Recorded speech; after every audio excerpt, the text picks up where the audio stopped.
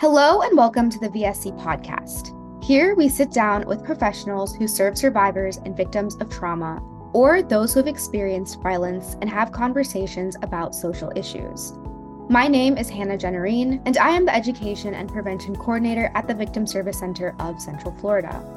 In this podcast, we discuss sensitive topics such as violence and sexual assault. It's important to take care of yourself while listening. Some suggestions are listening while you're in a healthy headspace or knowing who you can reach out to if you become upset. Our 24/7 helpline for crisis calls based out of Central Florida is 407-500-HEAL. For the Florida State Sexual Helpline, call 888-956-7273. And by contacting the National Hotline at 1-800-656-4673, you can get support and learn about your local resources. There is always someone ready to help. In today's episode, I have with me Sally Leslie, who is a survivor of LGBTQ plus narcissistic abuse. Sally is also the host of her very own podcast. This is called Reclaiming Pride, LGBT plus Survivors of Narcissistic Abuse. And if you're interested, you can find her podcast on Spotify, Apple Podcasts, and more. She's here to help us understand what narcissistic abuse is and share her experiences as well. So without further ado, Sally, thank you so much for being here today. Well, thank you for having me, Hannah. Thank you so much.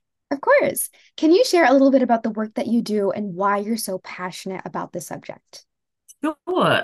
So by trade, I'm actually an English and drama teacher, and I've been teaching since 1997. I taught in London, then I taught in New York City for 16 years, and now in Orlando.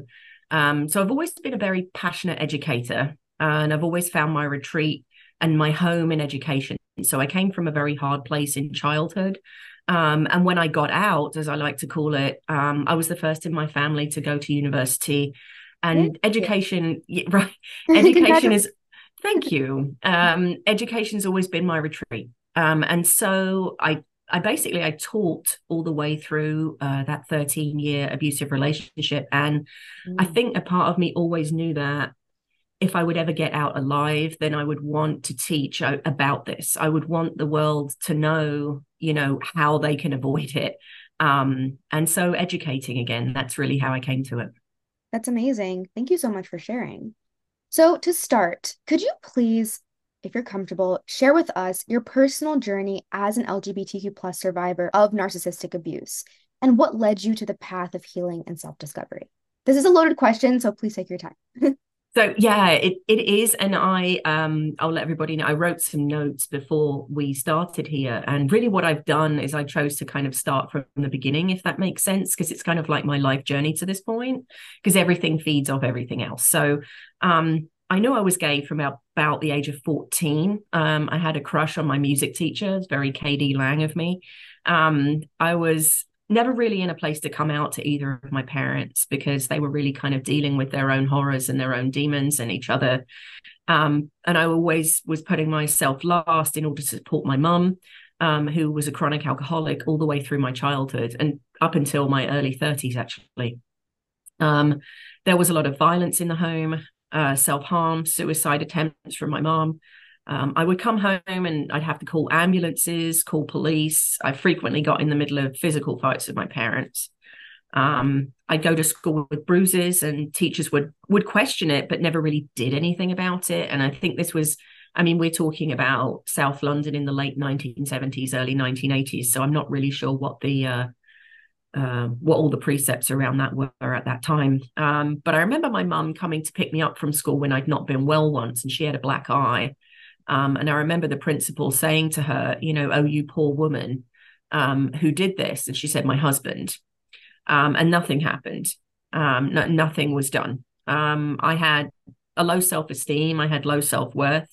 Eventually, like I say, I knew I was gay from about the age of 14, but I actually married a man and I tried to live the straight life because I thought, I had no esteem. I had no sense of identity around being LGBT at that time.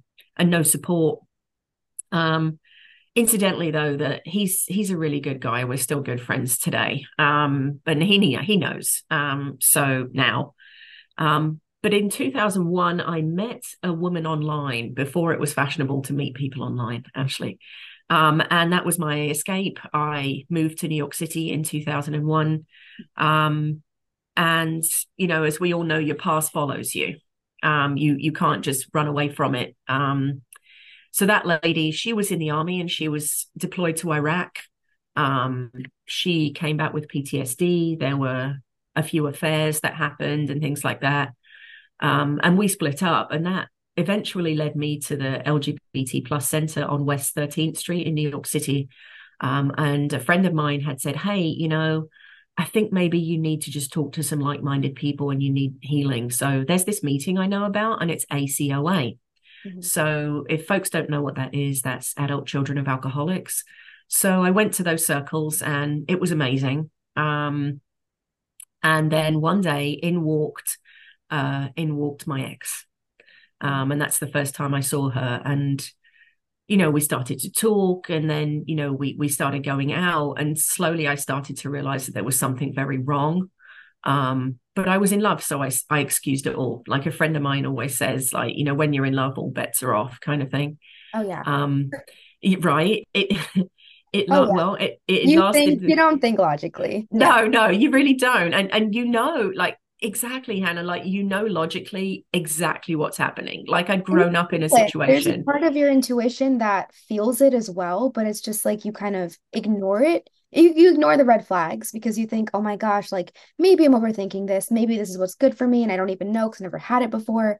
I get it. I understand. Right. Exactly. Yes. No, you're absolutely right. So you're like, maybe I just don't know this person very well. Maybe I'm just learning them. Maybe this is what they're like. Hey, come on, you haven't had that much experience. You were married to a guy and things like that. You know what I mean? And so I was excusing so much. But then the logical part of me, who'd grown up in an abusive household, knew there was something really, really off. And that lasted for 13 years. It soon before it ended, I was diagnosed with cancer, and the relationship ended, as much of it had been, in silence. Honestly, I still have dreams and night terrors about her. When she left, I had no furniture, and she'd left me with $17,000 worth of debt. Wow. Yeah, I ended up reconnecting with friends that she'd isolated me from, though. And they really did help me. I began to tell my story to them, and I found it very freeing. I remember doing this when I was 16, and I remember telling a friend of mine at college that my mum was an alcoholic, and that was the first time I'd ever told anyone. Mm-hmm. And it felt the same. It felt the same. And again, I realized at that time that time had repeated itself, and I'd been living a secret all over again, which is often what happens to folks who've come from hard places. Thank you so much for, sharing this as well, and, your experiences. And 13 years is a very, very long time to endure the abuse, and we're going to talk about this as we continue on. But as you know, abuse is not isolated. Someone who's being physically abused is also being abused emotionally, verbally. You said the isolation aspect of it. That's a huge one. And I do want you to, further elaborate on that as we continue on. But I'm just so grateful for you as a survivor to be here in this space and share this space with me today, because we hear a lot about narcissistic abuse when it comes to heterosexual relationships. But within the LGBTQ plus community, it's very rare that we have survivors who are willing, as you are, to come forward and to share their experience. So Sally, I just know that I appreciate sharing this space with you, and I have so much respect and I admire you for even doing this. So well, thank you. Well, and I'm thankful that you've invited me, because I think the more LGBT folks that can hear this, the better. And like I said, I knew if I'd ever got my life back, that I would want to educate people in some way. I am writing a book, but I knew that the podcast would be a faster way to reach people. So that's what I did. And when you do write that book, just know that you are more than welcome to come back on so we can help promote that. Oh, wonderful. Thank you. Please know that as well. Of course. So Sally, I know you shared more about your experiences, within this relationship. What was that point when you realized this is not healthy for me anymore? This is not something that I want to do. So Sally, what unique challenges did you face as an LGBTQ plus individual while navigating the experiences of narcissistic abuse? And how did it impact your sense of identity and self-worth? So I think when you're LGBT plus, it can be hard enough at work, for example, to talk about your relationship. Like, oh, what did you do this weekend? Can be so easy for heterosexual people. But if you're in an environment where you're not out, or you don't want to be, or you can't, Right. then even a simple question like, what did you do this weekend is going to be difficult. Do you lie? Do you not say anything? Like, what do you do? And so I think to talk about, if you can talk about your relationship and it's less than perfect, that can be a problem. I think there's a lot of pressure on LGBT plus people to have good, sustained relationships because we're kind of representing the whole of the community. Right. Right. And I think this tends to happen to a lot of marginalized people, like that if you're less than perfect, that must mean that you're all dysfunctional then. Mm-hmm. And so the pressure I feel like is on for you to be brave enough to be out, especially in Florida, but to have a nice and comfortable sounding relationship for those that you're coming out to. Right. So I talk on the podcast about being in bookshops for hours and in self-help sections, reading about emotional abuse when I was with her, BPD, NPD, listening to other podcasts on the topic also. But while this was all extremely helpful to me, to identify what was happening and the pathologies that were happening, which, cut across any kind of identity. The pathology is what it is. None of it mirrored my situation. None of it mirrored my relationship. And there are thousands of LGBT plus folks who are in toxic relationships who I'm sure, and actually the ones I've spoken to have told me they've been in the same situation. So when you listen to stuff, it's all, ladies, this is what your man does, the way he talks to you, or, oh, look at the straight couple at the gender reveal with the narcissistic mother-in-law who ruins it. What male narcissists do to their wives and XYZ, those kinds of things. So you're constantly like having a code switch and just cut through to the pathology, but you're never represented. Honestly, it was literally like being invalidated all over again, to be honest. So first you're invalidated at home with your abusive partner or family member, and then you're invalidated when you seek help. It's like you're invisible, but you just have to keep taking it because you need the help. For me, as you know, this went on for 13 years for me. And to the second part of your question, did it affect my identity? It didn't really affect my identity as an LGBT person, but it did strip away my personality, my friendships, a lot of my memories, because my stress levels were so high. I kind of couldn't keep a thought in my head for long.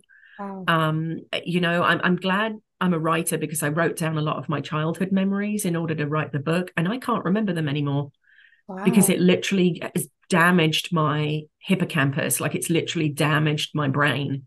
A lot of my memories have disappeared. She literally stole my life from me. I really, and some people might identify with this, I hated who I was when I was in her company.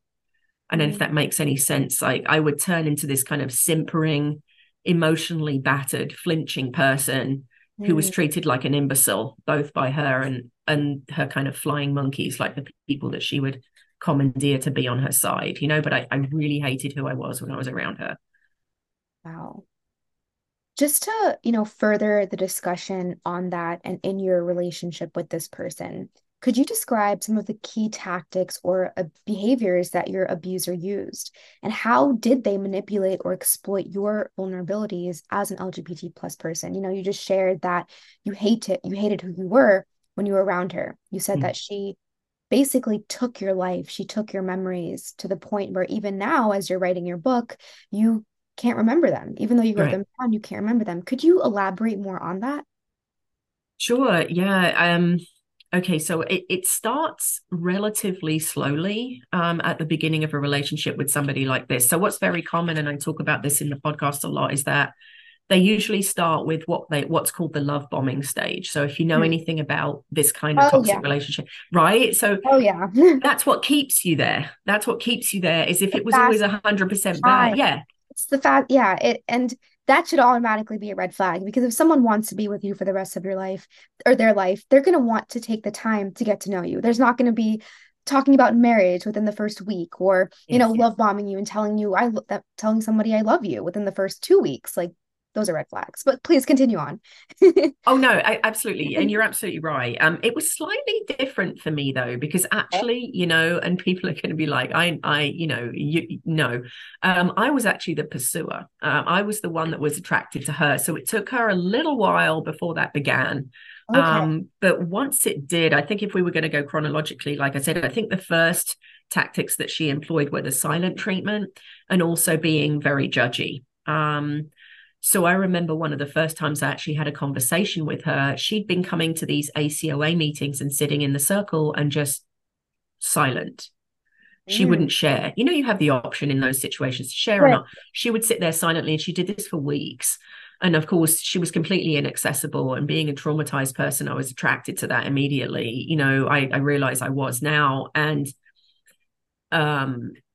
it didn't help that she was also physically attractive, all the things, like, you know what I mean? And I thought, oh wow, that's really nice. She must be just listening to people, hearing them.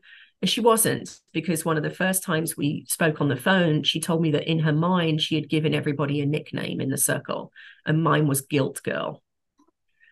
Yeah. So she was basically going there to, like, I guess in a sense, judge people and prey upon their weaknesses and their Yes.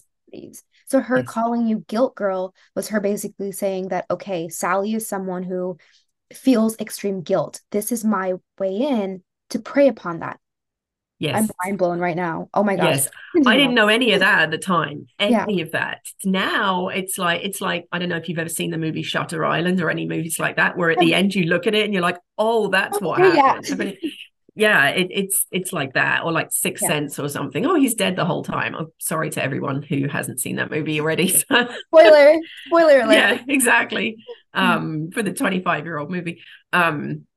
So I think, yeah, so the first one was silence and judgment, and then so she would go silent on me for days, sometimes weeks. So Dang. this was heartbreaking, and it was re-traumatizing because I'd been emotionally abandoned time and time again as a child, and had never really been there for myself. And now there's someone who I'm actually finally very attracted to, and this is what starts to happen. Did you know that you were abandoned from a very young age? Yes. Oh, because you Yes. okay. Okay. Yeah, she knew that. And her father was an alcoholic as well. Okay. And there was a lot of violence at home when she was growing up too. Okay. And she had stuff happen to her as well in her childhood. She did not have a great childhood either. She, not that this makes any difference necessarily, but she grew up in the Bronx. She grew up in a really hard place.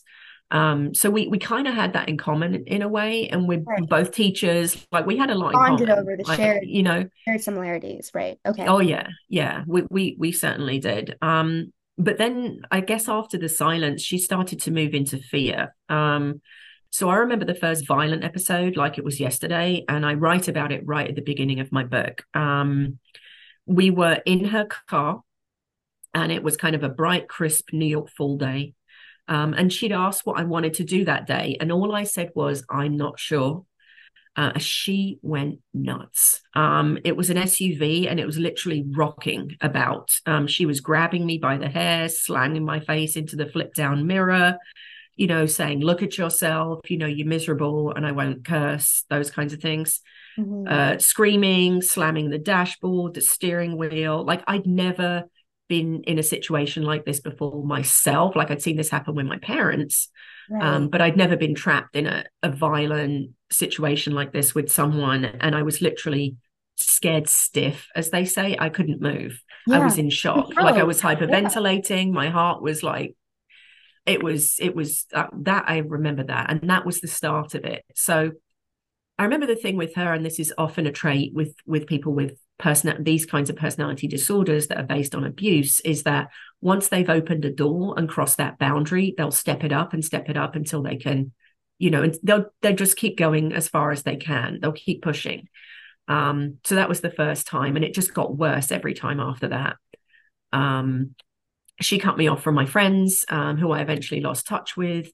She tried to cut me off from my mum, but that never really worked. But it did affect our relationship, though. She abused me financially. So she made me write down everything that I would spend, even if it was on a bag of chips. And I still have that book. I have it in my garage. She made me leave my own debit card on the table by the door, and I had to ask permission to use it. Meanwhile, she couldn't hold down a job, which is also pretty common with these folks, and I was supporting her. I am in Um, such shock right now. Like, I know this is yeah, an audio for those of you listening, but my mouth is literally wide open right now.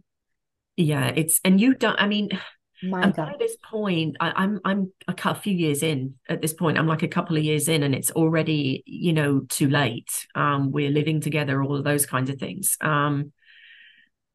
I literally was taking cans of beans to work. And meanwhile, I was on an executive leadership team at the college. So I had an office overlooking Madison Avenue. I was on Madison and 34th Street, a block away from the Empire State Building, and I was eating out of a can of beans, just to give you kind of perspective. So what I'm saying is there are people out there who have, no matter what, there are people of all walks of life who have this happen. You're in offices with people from New York State Education Department, and I've been dragged around a hallway that morning. You know what I mean? It's not, you can never know. You never know what someone's living with until you get to know them. She'd love to upset me so that she could feed off my reaction, which is something that you'd mentioned earlier on, about the circle. Oh, she was literally feeding off people. Yes, she was. You're absolutely right. You could literally see her doing it. It was obvious. She was also a huge projector. That's another tactic that she used. So she would project a lot of what was going on with her. So if she was doing or thinking something, it would be me that she would accuse of doing or thinking that thing, whatever it was. And it's super obvious that she was doing that. And what used to really just, I didn't even know the word for it, but she was a highly intelligent person. And yet she And would that's do how a this. lot of these perpetrators are. They're very Yeah. intelligent. They have the ability, it's they understand human psychology. That's Yes. I think that's what it is. And I don't know if like they study this or if it's already like within them that they like can perceive it. I don't know. But it's very interesting that you say that because in a lot of abusive relationships, perpetrators as abusers, they're very intelligent. Yes. They're very, very smart, yet they can't keep a job. No. Yet they can't maintain healthy relationships. Yet they need one person because, in actuality, the survivor of this relationship, they feel like they depend on the abuser, right? They feel like, oh my gosh, I'm sure during this relationship, you felt like, okay, I derive my self-worth from this woman. When she would tell me something nice or sweet, I felt Yes. good about it. When she questioned me, made me question my sanity or made me question my opinions or my likes and dislikes, that's when I started questioning myself. It gets to the point where you idolized her, right? Yes. I think a Yes. lot of these relationships, all of them maybe, when it comes to abusers, that's what they do. They feed off of that. And yes, they're very intelligent. Oh yeah, for sure. No, absolutely. You're absolutely right. You're really spot on with she would tell me something was good, then it was good. If she would tell me something was bad, it was bad. If she would tell me I was ugly, I was ugly. If she would Yeah. tell me I look great, I look great. They need Nothing was it. questioned. Yes, that was Yeah. just what it was. Yeah. So, what were the initial steps you took to regain your self-esteem and self-confidence after escaping the abusive relationship? Like, what was the moment when you were in this relationship, after the 13 years? What made you think, this is not it? This is not something I want to do. Like, what do I need to do to get out of this? And how do I regain my self-esteem? So I think the first things I did was I took back. So it's always been really important to me, probably ever since childhood, when my space was invaded constantly, Mm. to take back my space. That's always been very important to me. I don't know if it's so important to everyone, but I think it's a good place to start. Mhm. If it's a room that you live in, if it's an apartment you live in, even if it's a house you live in, try and reclaim that space somehow, little by little. Like, curate your own world. How do you want your space to look? Because you've given that up over such a long period of time. So I think the first things I did was I took out my journals. So I'd mentioned that I kept journals all the way through. Some of them in Queens, when I lived in New York, I'd thrown down the garbage chute because I was afraid that she was going to find them. But most of them lived in a small cardboard box that traveled round jobs with me from one college to another in from New York to Orlando. And then they ended up in the back of my car. But they never came in the house. I think the one time I did bring a journal in the house, it was after we'd had a massive fight, and I'd written my way out of it in the journal because I had no one to talk to. Mhm. And she found it, and of course she read it. So that was the one time I brought a journal in the house, and that was awful. Wow. So yeah, bringing the journals in and making a shelf for them and putting them right there, and I stand there right there and I look at them every day, and Love that. every time, yeah, it's really helpful too, because every time you might feel like you miss the person, I look at them.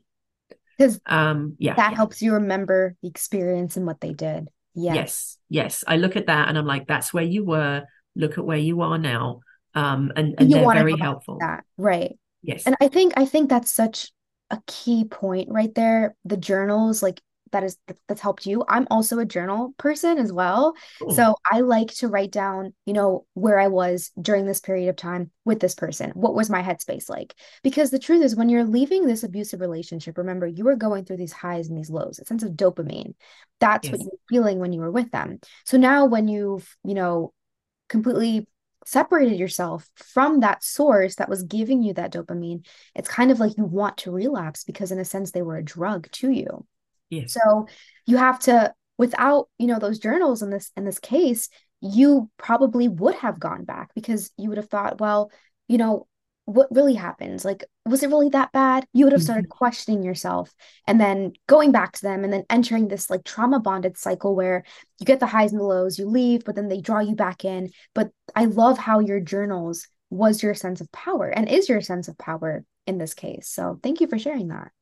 Of course. Yeah. Thank you too. And I'm glad you're a journaler. It's a great thing. It's so helpful. It It's so really helpful. is. It really is. And I do at the end of each podcast, I do a journal entry prompt as well. So if someone wants to kind of stay on after the break, there's a journal entry prompt. I've taught courses on journaling and things like that. So some of them I do something called non-dominant hand journaling, which can kind of slow down your thought process because you're writing with your non-dominant hand. But also it takes you back to a childlike place of how it felt as you were learning how to write. So coming out of a toxic situation or any kind of situation that you want to move on from, non-dominant hand journaling can be at first quite frustrating because it won't go as fast as you want it Right, to. right, But what happens is though that in that space you're allowing thoughts to come which probably wouldn't have because you would have rushed past them. So I do some non-dominant hand journaling in there as well. So that's also in there too, because it's something that helped me. So I just wanted to share it I with love that. people. I'm gonna have to look into this non-dominant hand journaling. Yeah, oh yeah. Like, even if you just Google it, they have great articles on all the things that it can do. Besides make you better writer with your non-dominant hand, but Right. it really helps you psychologically as well. It taps into something I that's find very that so fundamental. fascinating. Thank you for sharing that. That's so Of cool. course, of course. So I think another thing that I did was I put pictures up on the walls, my own pictures. I started to take pictures of where I travel, put pictures up with my friends, all of that kind of stuff that just take back your space. It was all part of that. I got back in touch with my friends and I told them everything. They didn't know. So I I'm told them gonna like give everything. you a round of applause for that one because that's a big one. It really Sharing was. what actually is happening. Yeah, and I remember one particular friend of mine, and when she listens to this, she's gonna know who she is. She just sat there with her hands over her mouth, like, Like, like what? This has what? been happening this entire time, and you just didn't Yes, tell us? yes, yeah. I mean, she knew it was. She knew that my ex was bad, but she never knew that It was a lot of the stuff that. that was happening. Yeah, Yeah. yeah. And I guess after about a year after the relationship ended, I decided I'd go back to London, where I'm from, for the first time since my mum had passed away in 2020, and for the first time as a single person in 13 years. So my ex and I had been to London a number of times, and she'd always found a way to just make it very tense and kind of ruin it, and yelling at me in the street and stuff like that. So it was my time to take back my space, Right. which is where I'm from. So I did it, and it was a life-changing journey. It really was. I literally took it back for myself. I even went to the street where my grandmother grew up. I went to all kinds of places that I went to see my mum's grave, obviously, all kinds of places that meant a lot to me. Um, it was sad though too, because my mum wasn't there to share it with. She never saw me get out of that relationship.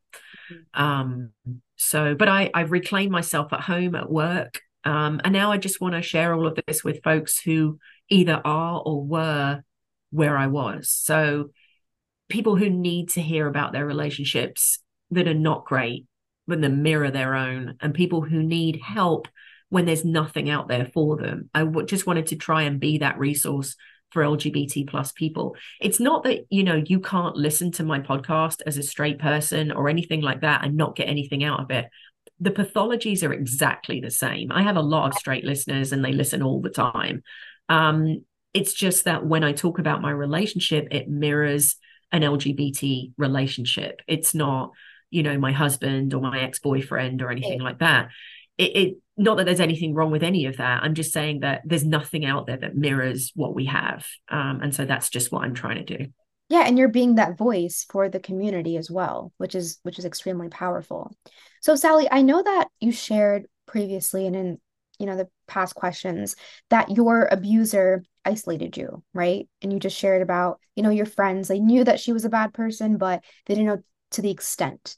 So how did your experiences with narcissistic abuse affect your relationships, not only within the LGBTQ plus community, but like your other friends, your family members? And what advice do you have for others who may be facing similar challenges? Thank you. I think that now I'm sort of quote unquote out about what happened in my last relationship. It's really helped me to connect with other LGBT plus people who've had similar experiences. There are also a lot of straight allies who tune in, like I said, and they can also get help from the podcast.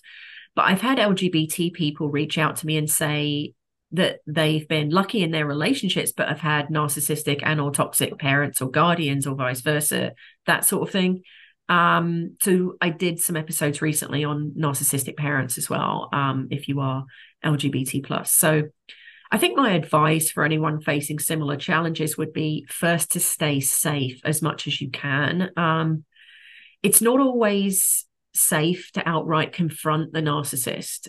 Believe me, I did it on a number of occasions and it did not end well. They can be dangerous people quite often. And I feel like the longer you're with them, the more dangerous they get because the more boundaries they have climbed over. And they recognize, okay, well, when I do that, they're not going to say anything. So let me see where I can, inch up and highlight more of their boundaries. Yes, yeah, absolutely. And it works on a physical level too. So when she would be physically violent, I would have bruises in places that people would not see. I think there was one time I had one on my face. And that was it. The rest of the time, they were in places that people wouldn't see. It's very calculated. They know exactly what they're doing. Oh, yeah. All of that.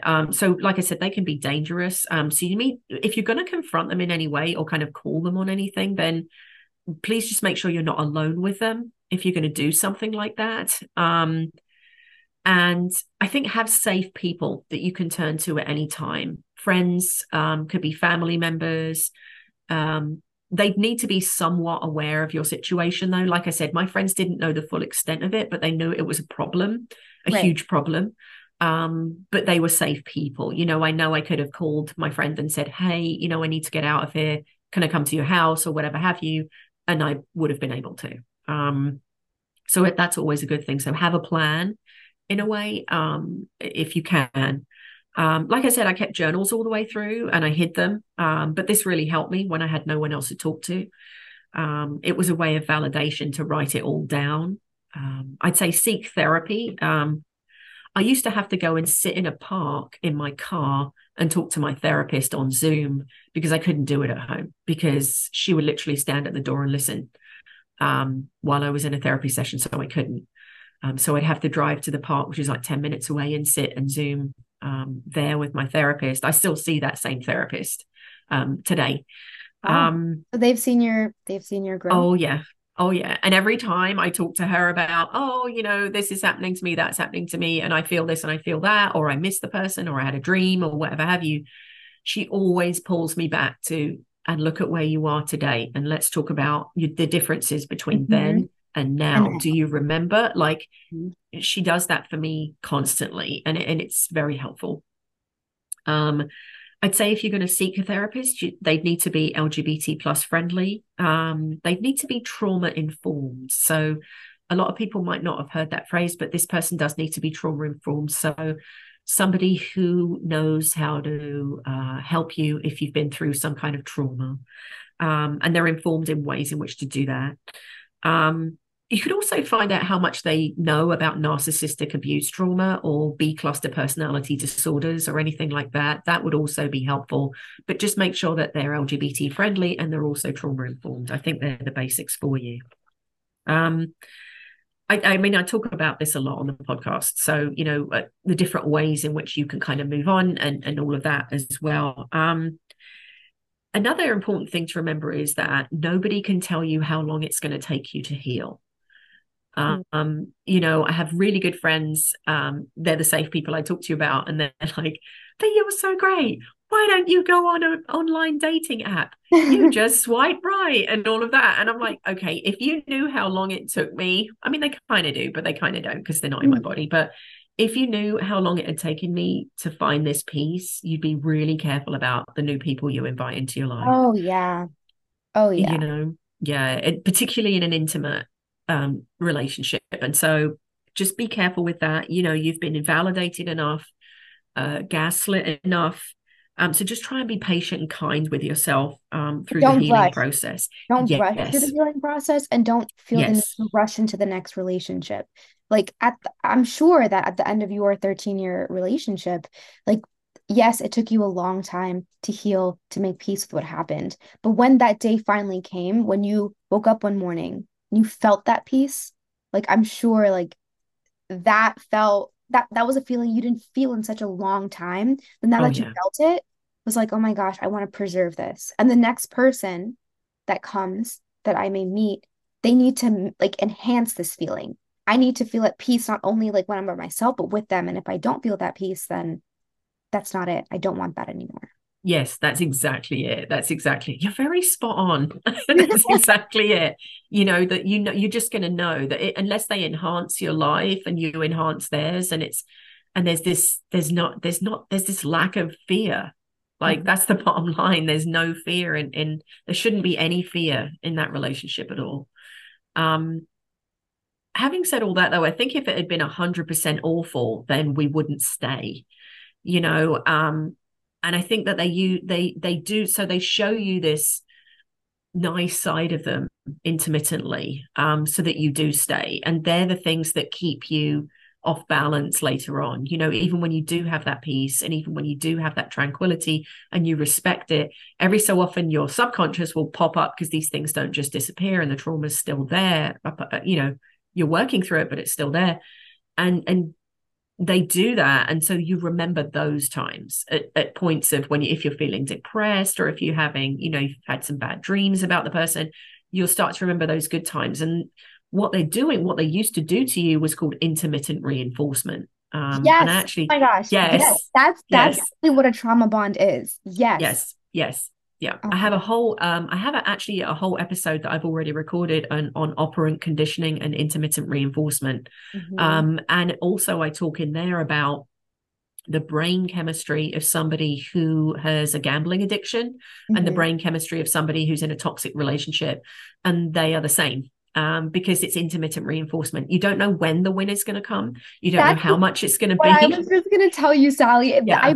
I wonder if we watched the same video because I literally saw the same video like that as Yeah. well. Oh my Yeah, God. it's a very common thing that they do. And so that's how they keep you coming back. And so that's that intermittent reinforcement. And that's what makes it hard, and you're okay. It's not an odd thing. It's actually a natural response because you're going to remember the good times, because as memories fade, that's what we tend to do as a form of kind of self-preservation.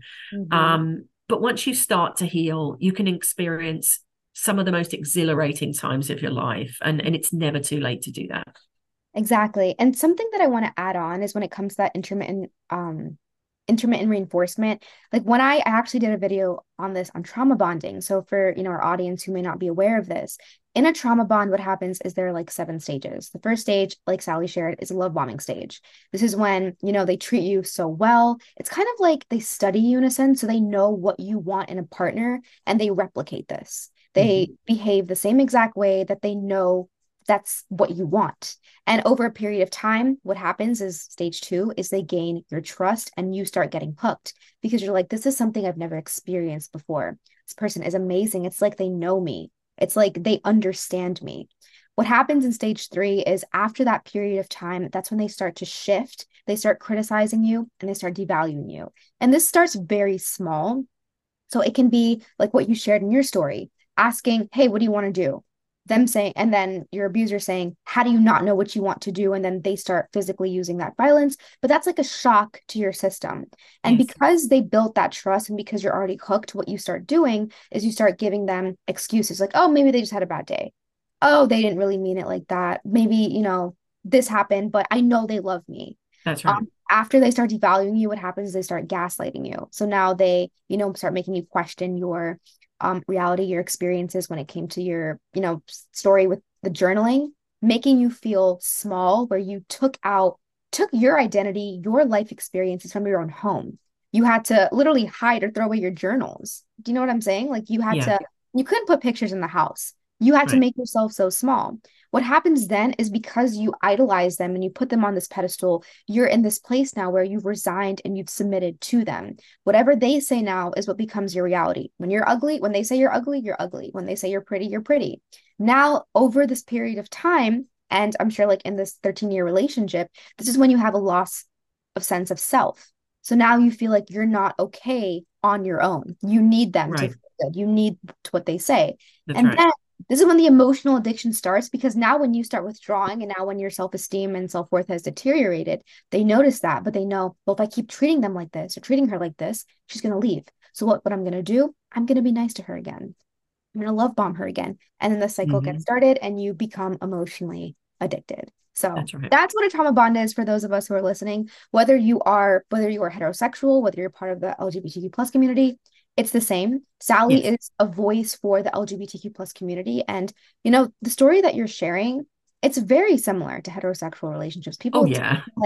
People Yeah. tend to like minimize or, say, oh, it's very different. But no, the No, tactics no. that you're sharing with me are The very, pathology is the same. Yes. Yes. yes, Exactly. It's all the same. The disorder doesn't change depending on your gender or your sexual orientation or your identity in any way. The pathologies are the same. The brain is the same, has the same stuff going on. Absolutely. Yes. yeah. And Sally, you did actually answer a lot of the questions that I had regarding like the importance of your friends and family in playing in your healing journey. You talked a lot about embracing your authentic self, taking your space back, taking your power back, even by starting very small, putting those pictures up, putting your journals on that bookshelf. And you did share with us how you faced a complex blend of self-doubt and shame and how you were able to combat those feelings. You sought therapy, you reconnected with your friends that you were isolated from, and that's a very huge step. So, my last question for you today is for other survivors who may be listening, and these are like all survivors, what resources, organizations, or strategies would you recommend to aid them in their own process of reclaiming pride and moving forward from narcissistic abuse? All right. Well, I think the first thing I start off with, the end we start from, to Mhm. quote T.S. Eliot, is another quote from one of my heroes. That's Oscar Wilde. And he said, be yourself, everyone else is taken. So I think that's the first thing that you have to Love that. reclaim is yourself. I love that. That self has been eroded, it's been tortured, squeezed, all the things that you were talking about earlier, Hannah, where you're literally made so small. But you're not small. You're a star. Like, you're made of carbon and you're amazing. Yeah. So I'd recommend, so something that I used to teach sessions on this, but breathing meditation. So if you've never tried it before, just focusing on you can do it walking along, you can do it sitting in a chair, you can do it at work, but focusing on the breath and any thoughts that come to you, You label them, thinking that's a thought and it's thinking, and you come back to concentrating on the breath coming in and out of your nose, mouth, however you're breathing. So breathing meditation is really helpful. Those thoughts and worries and whatever you got are going to be there right afterwards. Don't worry, they're not going anywhere. But to take that time for yourself is very calming, and it can help you sort through thoughts, memories, trauma, and things like that. Journaling, of course, we've talked about. I would definitely recommend being in nature. It's free. And It is very it can much be free. it's free. And someone said to me years ago once, if you're under a lot of stress, go and look at something huge. So sometimes I go look at a field, or I'll go look at the ocean, or go out and look at the night sky. I was just gonna say that. Look at the stars in the sky. Yeah, And it's just yeah. like, oh my gosh. Yeah, Yeah. exactly. It really does help. Just to It sounds like it wouldn't, but it actually does. It Just to puts go things and look into at something perspective. huge. Yes, it does. Yes, it Yes. does. And it also helps you be calmer about what's coming next. What you might perceive is coming next. Rebuild your own space, reflect on how you want it. Like I said, whether you live in a room, a house, an apartment, Mhm. curate your own space. How do you want that space to look? What makes you feel comfortable? You Mhm. might hear the tapes of the person in the back of your mind going, oh, that looks stupid. Why are you doing that? Don't worry about that. That's how they feel about themselves. What do you want your space to look like? And it's absolutely fine. There's also my podcast, which, of Yes, course, there shameless is. plug, I would recommend. Yes. And also have a look at, I think, the website Psychology Today. I think that's where I found That's my therapist. oh wow. Yeah, it's a good one, because what you can do is you can put in search parameters like LGBT, trauma informed, like you can put those search parameters in there, and it will kind of show up with therapists who have all of those different specialties. So that might help you a little bit if you were going to seek out a therapist. I definitely recommend the Victim Service Center of Orlando, where Hannah is, and who I'm speaking to right now is a fantastic resource. And ironically, I'd actually worked with a lady from the Victim Service Center at Valencia while I was in that relationship, and Oh, I that's didn't. amazing. Wow. Yeah, That's like yeah, at organism. Valencia, Yeah. yeah. Yeah, we were doing a safe employee training, Mhm. and it was so ironic because I was going through all that at home, but I was working with her, and she's amazing. So, um, there is the LGBT plus center in downtown Orlando. I would highly recommend that. Find your people, find your community. Also, a group that I work for, CFC Arts, so Central Florida Community Arts. They do a lot Yes. of, yes, they're amazing. They have a choir, they put on shows. I used to teach a class on storytelling to people 60 and over. There's so many things that they do. You could get involved with them and work with them. You could go to one of their classes. They're awesome. Reclaim your own look, reclaim your sense of humor, reclaim your passion for what you do, reclaim your friends, Yes. reclaim your life, and reclaim the pride in who you are. And that would be my final piece of advice. That deserves a round of applause. I wish I had an audience behind me. That is absolutely amazing. I mean, and those are all practical tips, practical strategies that anyone who's a survivor and anyone who is, leaving this relationship is can find super helpful. Yes. Sally, thank you so much for sharing. There's one thing that I want to share with you. I don't know Okay. if this is like a part of your practice, but you kind of inspired me. But recently, I want to say like 2 weeks ago, something that's helped me in my like I guess my journey to self-discovery and finding my passion and reclaiming my peace of mind is journaling about like gratitude. So I Mm. actually like the people who are listening can't see this, but I literally have like this notebook where I will write down every morning like Oh, that's three things. awesome. Like I Yeah. literally have like Oh, that's I'm grateful. awesome. Like Look and at I that. talk about everything that I'm grateful for.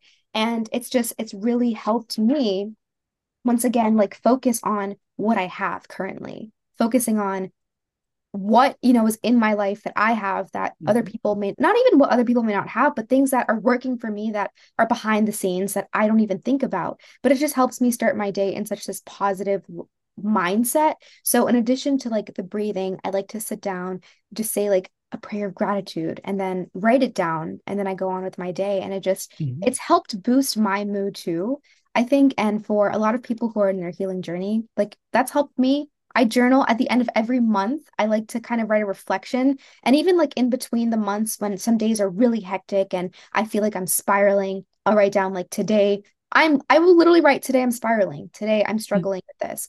Your journal is not like an essay. This is not something that you're showing your English teacher. Yeah. Like this is literally like something for your thoughts and your perspective and where you're at. And you can make as many grammatical errors as you need to. Just write it down. It doesn't matter. But, Sally, I appreciate you. This has been honestly, probably one of my favorite podcasts that I've done in a while. Oh, well, Speaking thank to you you. has been so seamless and it's just flowed. And, I appreciate you. And before, I let you go, is there anything else that you want to share with our audience? I mean, you gave so much practical tips and strategies. Is there anything else you'd like to say? Um, hmm. Not to put you on the Well, spot or anything. no, you're fine. I love the gratitude journaling too, and I love that you're specific as well. That's the key to gratitude Yes. journaling, isn't it? That you've got to be specific about what you're grateful for. So that's all. I love that. Thank you for sharing that. That's Yeah. awesome. So what would I say? That there's always a light at the end of the tunnel. Even when you feel like you might not get out alive, there's always a light at the end of the tunnel. It's worth it. You're Mhm. worth it. Um, it's worth pushing through, and never, like, there might be some people listening to this who are still in the situation. Right. Um, and you always have a choice, no matter what. Even if you're in a corner, you always have a choice. You have a choice of whether to stay silent. You have a choice of whether to speak. You always have a choice until you take your last breath. And so I want to just give that hope to people, I guess, who, whether they're survivors, whether they are still in those situationships. I don't call them relationships if I can possibly help it, because they're not. Yeah, And they're so, not. yeah, they're not. It's a situationship. It really is. Yeah, It there's really is. relate means back and forth. There's no back and forth There's no here. back and forth. There's only forth. I love that. I'm gonna start saying that. Oh, situationship for sure. Yeah. Yeah. But yeah, no, that's it. Just to give hope to people and say, it's going to be all right, and you can make it all right. Sally, thank you so much for your time. Thank you so much for sharing, your perspective, your experiences. And more importantly, thank you for, helping everyone, the LGBTQ plus community, but also like I'm sure you have so many listeners who are heterosexual as well, who find so much wisdom and inspiration like in your words and in your story. And I thank you for that. Oh, thank you so much for having me, Hannah. Thank you so much. Of course.